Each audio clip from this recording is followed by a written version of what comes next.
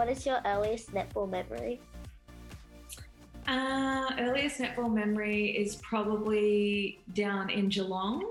My mum, my sister and I all played at the same club, South Barwon, and you have to be up so early in the morning and it would be so cold and your hands would be numb and you'd be doing like finger exercises to make sure you could catch the ball. But I just think being in that environment with your mum, my mum was my coach and my sister was playing as well. It was just such a cool environment to be in. So that's probably some of my earliest and favourite memories because it's just like a family thing and you're all doing what you love. Yeah. And I guess you and I have something in common. We are both one of two girls in our families. I've seen you describe your sister Maddie as role model, mentor, sidekick, hero, secret keeper, safety buddy, dance partner, trailblazer, my biggest inspiration, my sister, my best friend. How would you describe what it's like growing up with one sister to those who don't know what it's like? Oh, that's a great question, and you've made me teary. Yeah, it's having a sister is the best thing ever, and I think being the younger sister. Are you the younger one or the older one? I'm the oldest by about 2 years. Okay, so I feel like being the younger one, you've just always got this person that you can go to and talk to. I mean, just yesterday I was having a rough day and I got home and I saw her. I burst into tears. She gave me a big hug and I felt better. So it's the best having a sister and then being able to do what you both love together and watching each other sort of achieve what you want to achieve and go through all the hard stuff. I'm sure you would understand. It's just so nice to see them doing well and you just want them to achieve everything that they want to achieve. So it's a really special bond. And I mean, girls, we have a lot of girl best friends, but there is nothing like your relationship with your sister. As I've explained, she's my best friend. She's the person that I would do everything with. I'm going traveling with her at the end of the year. So they're just always there for you. And it's the best relationship you can have. I love being the younger sister though, because I don't know if I'm cut out to be the older one. You wonder what it's like. Like if you're the youngest, you wonder what it's like to be the oldest. I guess I've got a few older cousins, but yeah, it's but like you said, your sister is always like nothing can be more than like, or no one can be your best friend like she can. So it's like like my friends at school, like I've got friends with my sister Emma. She's like my best friend, and absolutely we don't fight a lot too. Like some of my other friends have siblings who they argue a lot, but we're pretty close, I think. Yeah, and it's so special. It's nice that you say that, but I do believe, and we've spoken about this a bit, that you end up playing a sort of different role if you're the older sister or the younger one. So Maddie's like very protective of me. She's the one that like helps me through it. Like if I'm stressed or something, I'll call her and she'll help me through it. And I feel like you're probably like that with Emma. Whereas the younger ones, they're just like, they look up to you so much and they just want to be exactly like you. And yeah, it's nice that you don't fight and you've got a good relationship because I think that's very hard to come by sometimes. Yeah, well, we've got something cool in common, so that's cool. That's awesome. And I guess still speaking of siblings, Maddie was a few years ahead of you.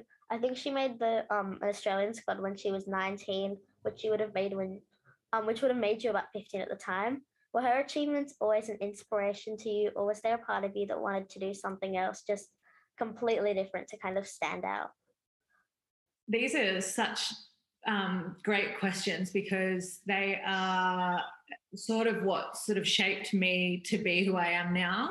And I definitely went through they sort of weren't the same answer the whole time through. So I feel like I went through my netball career at the start and I just wanted to be so much like her. I dyed my hair so I looked like her and I wanted to play like her. And so as I sort of got into my late teens, I was like, oh, I'm just being compared to her so much. It's really hard for me to figure out who I am without being Maddie Browne's little sister. And so around that time was probably when I was like, no, I don't want to be compared to her anymore. I don't want to do netball. I want to do something completely different so that we're not, fighting for the same dream or I'm not completely following in her footsteps. And then I just absolutely love netball, and still the coolest thing is hopping on court with her. And I'm so glad that I stuck with it because that was an awesome experience in itself. So her achievements were always really inspiring to me, but I think yeah, there was a period of time there that I was like, oh, do I even want to do this? Because I just want that to be maybe her thing, and I'll just find something different. But netball, I was never going to give up netball, to be honest. I love it too much. Yeah. Well, you're two very talented sisters. Oh, thanks, Abby. And speaking of talented, a lot of people would know that you're also an amazing singer or songwriter. I'm not going to ask you to sing a song or anything. Well, my keyboard, if I can turn this around, is actually just sitting right here. So it's not plugged in, but thank you for not asking me. Put me on the spot. Was there ever a plan to make that your career? Yeah. So when I was saying that I wanted to give up on netball, and that was probably the path I wanted to take. I went to uni, and I actually didn't play netball seriously for that period of time while I was studying music, because I just sort of thought, oh, this is what's going to be my thing, and I want to make this my thing. Then I quickly learned that you can kind of do both, and you don't have to be just put in a box as like a netballer and you're just Kelsey the netballer. So I think the coolest thing that I've been able to do is have a bit of both worlds and sort of go with one. If it's, if I'm successful in one and I'm putting hard work into one, then, that's what I'm focusing on. But then I've also got the other one that, I don't know, sort of helps me relax. And who knows what happens after netball if I want to pursue that or do anything in that space. But I think the most important thing is not just putting yourself in a box and being only a netballer. I love that I've got music that I can go to at any time as well. Yeah, it's cool. And here's a bit of a hard question, I guess. If you could do a song with any artist, who would it be, and what kind of music would you make? Oh, so there's this singer-songwriter. Her name is Leon, and I love all of her songs. And she's just incredible. And she writes music that I think if I was to write an album, I would want to write songs like her. So I'm going to say Leon. So everyone can go and look her up on Spotify, and that's the kind of music that I want to sing. And I just like learning her songs and playing them. So yeah, I'm going to say Leon. I will say I don't know who she is, but I'll have to look her up after this. Yeah, go look her up. She's probably a bit sad for you. It's not like very upbeat stuff, but I've definitely listened to her songs during breakups or anything that's hard and had a good cry, and she's made me feel better. So I like her stuff. Yeah. And back to Maddie now. You actually got your first permanent netball contract back at the Vixens, and it was to replace Maddie, who had had a serious injury. Can you remember what that felt like achieving your dreams but replacing your sister? Yeah, it was a crazy time, very bittersweet. And I'd been a training partner at Vixens, I think, for about 4 years. And every single year they'd sort of said, we're not going to go with you for a full contract and you can be a training partner. So the coolest thing was that I'd been training with her throughout that entire year. But yeah, I remember watching the TV and seeing it happen and seeing her fall down. And I burst into tears like immediately, because you kind of know, and I think having done an ACL now, you know exactly what's happening. And I remember calling my mum and I was like in tears and I was like, what's going on and whatever. And then at the same time, I sort of thought, oh my goodness, like this might be my actual opportunity to, play and get an opportunity to get on court. So I would say it was very bittersweet. But Maddie was amazing through the whole process. Not once was she bitter about, her missing out on the rest of the year. All she did was, after every single game that I played or my debut, she was there talking me through it, telling me what I needed to do and how she was never jealous or bitter or sad that, yeah, she just wanted to help me. So I feel like having her, it's the weirdest way to start your netball career at the hands of your sister. But it's a cool story to tell now, probably not for her. But yeah, she was amazing through the whole process, and I don't think I could have done it with anybody else. Yeah, a hard way to debut playing netball, I guess, but I guess it was worth it because you're here now. And definitely. And I mean, different experiences for both of us. I don't know where I would be if I didn't get that opportunity then. So I've just sort of got to look at it like it was a cool thing to happen to me. I guess a cool thing to happen to the family. But yeah, Maddie, as I said, Maddie was just amazing through the whole thing. Yeah. And do you think that having a successful sister a few years older made it easier for you to be recognized for your own talents? Like you kind of said this a bit earlier. or do you think that it meant you had to prove yourself even more? Um, yeah, I mean, obviously shared the same last name, so people were always going to be like, "Oh, she plays a little bit like Maddie."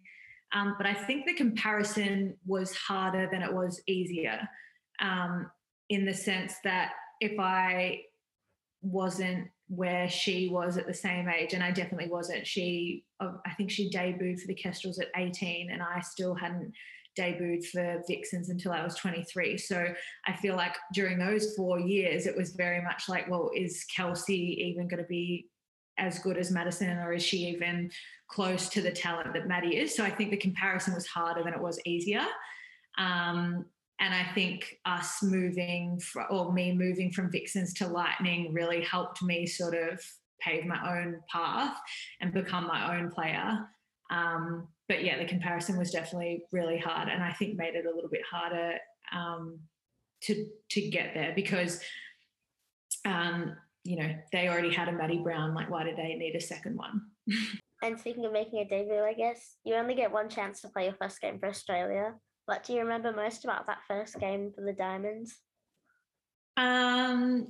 Yeah, I remember being super nervous, but also really excited and just sort of standing there singing the national anthem, thinking, how the hell am I here?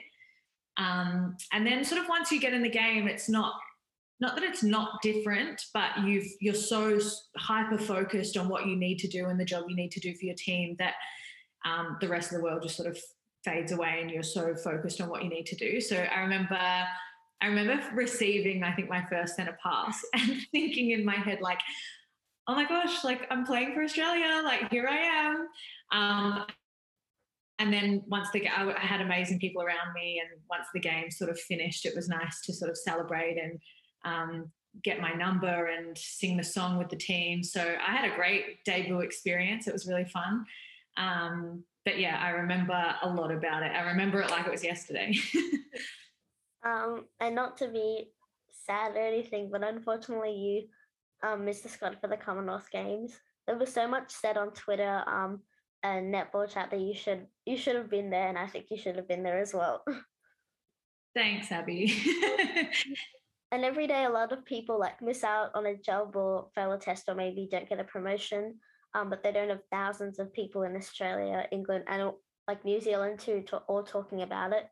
What is it like having those kinds of decisions discussed about kind of in public?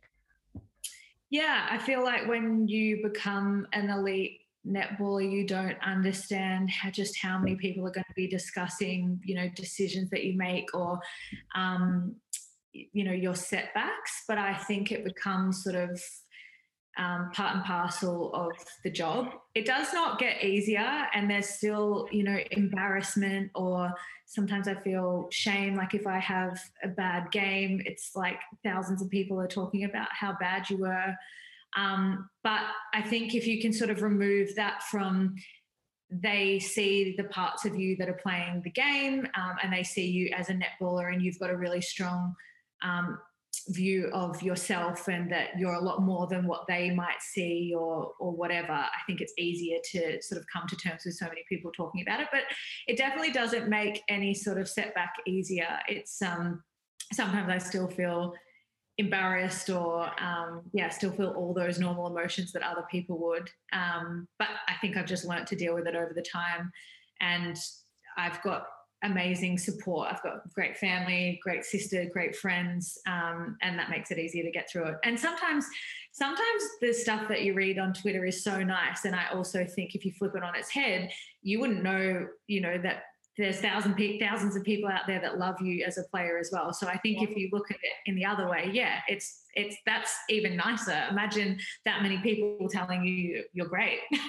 It's pretty cool. And this kind of leads to my next question. A report came out today from a survey of Super Netball players saying that 72% of players think that not enough is done for mental health and well-being. What would you like to see happen to improve that? Yeah, I think Netball Australia is working hard on getting people in our environment to work with the players, and it's probably just about getting a little bit more funding and understanding of the requirements that are needed. But I think the wellbeing space is so important in netball. The bigger the sport gets, the more fans we get, the more criticism you get, the more open people are to discussing the sport. And I think what comes with that is the players obviously becoming, household names or being talked about a lot more. So I think just getting, really strong people within the netball space and within your club that you can trust implicitly and talk to. And I know some clubs, really have that at the moment and are putting wellbeing at the top. But you can only be a good player if you're a happy person. That's what I truly believe. So I think they'll end up doing more within clubs and just having people maybe even more of a full-time basis, because at the moment they're just sort of part-time, and even the time requirements of those people is so hard with 10 players or 15 players, including the training partners. So yeah, it's cool to see that they're thinking about doing more about it. And I think the players would be really open to talking to more people and having more people on board with that. Yeah, your social media is really great because it combines like behind the scenes stuff of an athlete, as well as your singing, as well as you singing songs, TikTok dances, and just some like general life stuff. How much thought do you put into what kind of stuff you share with the world?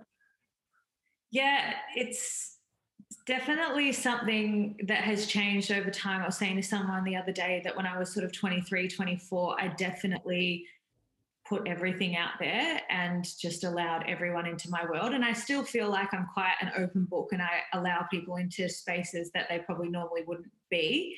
But I think as I've got a little bit older, I've got smarter with, what I would like people to see, and that there's parts of my life that need to probably be a little bit more private. But I still feel like I'm very open, and I talk a lot. Even in interviews, I talk a lot about who I am. But yeah, it's I went through a stage where I got a bit of like post anxiety, where I'd like post a photo and be like, what's everyone going to think about it? But I think I don't put too much thought into what I post now. I just sort of post what I feel like posting. And, like if my hair looks good on a day, then I'll post that. If I, get a good photo of my friends, or if I've done something really fun, like I want to post about things that are authentically fun and interesting to me. And that's, if people want to follow along for the ride, that's great. But at the end of the day, it's sort of my social media is for me. And you just get a little bit of an insight into who I am. So that's pretty much my motto around my social media. Whatever I feel like doing, I post. You were at the 2019 World Cup and the Diamonds lost the final by 1 goal. A silver medal is still amazing though. How long did it take for you to kind of get over that loss? I think I'm still getting over it 4 years later. That was so hard. And I feel like at the time, we're standing on the silver podium crying. And I remember thinking, gee, like Kelsey, be grateful that you've walked away with a silver medal. There's so many people across the world that would love to be in this position, and you should stand here and be really proud of what you and your team have achieved. But it still hurts so much. And even now with the girls going into the Com Games, I mean, the World Cup was the last major event and we don't have the silverware for it. So watching them prepare for the Com Games and talk about, not having won the World Cup, it brings up the memories all the time. And I think going into that tournament, I just wanted so badly to walk away as a gold medalist. Like I just wanted to win that tournament so much. So I'm not kidding. I think it still hurts now, but I think it took a good 6 months for me to like process it and be like, wow, one amazing thing that I got to go to, and still the best experience I've ever had in netball, but shattering at the same time. During teenage years, a lot of girls stop playing sport for various reasons. What do you think netball and just sport generally can do to reduce that? Yeah, that is a tough question, because I guess when I got to 17, I had amazing role models like Madison and my parents, who were constantly pushing me to sort of stay with it. And I think when you get to 17, the commitment for your sport gets a lot higher and the time involvement gets greater. So it's hard for people to, balance sport and netball. So sport and school and, being a 17-year-old, so having a social life.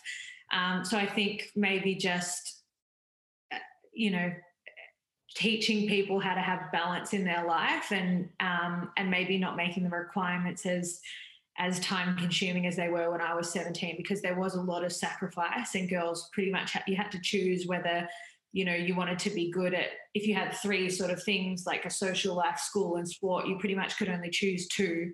So I sacrificed a lot of stuff with my friends when I was growing up, and they're the sacrifices that you have to make. But I think to keep people in the game, you know, maybe finding ways to make netball and their sport fit in amongst all of those other things might be a way to keep them in the game. Yeah. And what's the best piece of advice that you've ever been given? Probably just, you'll never regret being the hardest worker in the room. That's pretty much how I've lived my life. Just if you work hard at something, it can be yours. And if you, and even if it's not, and even if it doesn't go your way, you'll never regret having put in all of that energy and that hard work. And you can walk away knowing that you gave it everything. So I think, you know, you'll never regret being the hardest person in the room is one of the best things that I got taught. Yeah. And speaking of advice, what advice would you have for kids playing sport?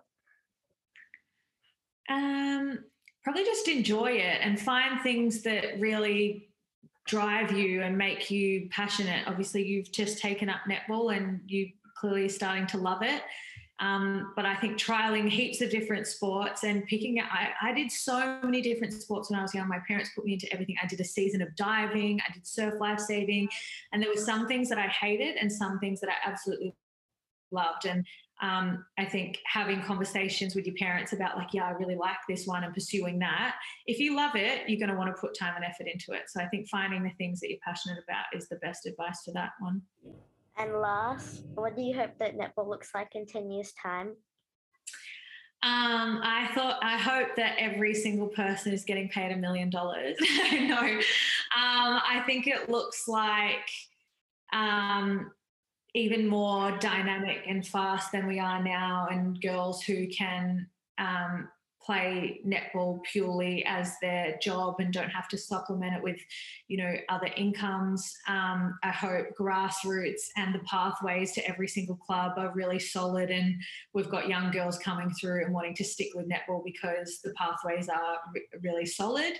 And I think just more opportunities in Australia. I mean, at the moment, there's 80 spots in Australia. I think 21 of them are taken up by imports, which is great. I love having imports, so I don't think putting a cap on imports is what we need to do. But I think just having more and more teams means more opportunity for Australian netballers. So that's what I would like to see, and hopefully we can get there. Hopefully I'm you know, still around in a few years' time, and we're entering into that phase. I reckon the $1 million target is possible. I mean, how cool would that be? In all women's sport and all sport, that would be pretty cool. Absolutely, I agree. But that's all of my questions. Thanks so much for doing this, and I think we're just for time. Perfect. Thank you so much for having me, Abby, and keep doing what you're doing. You're a star.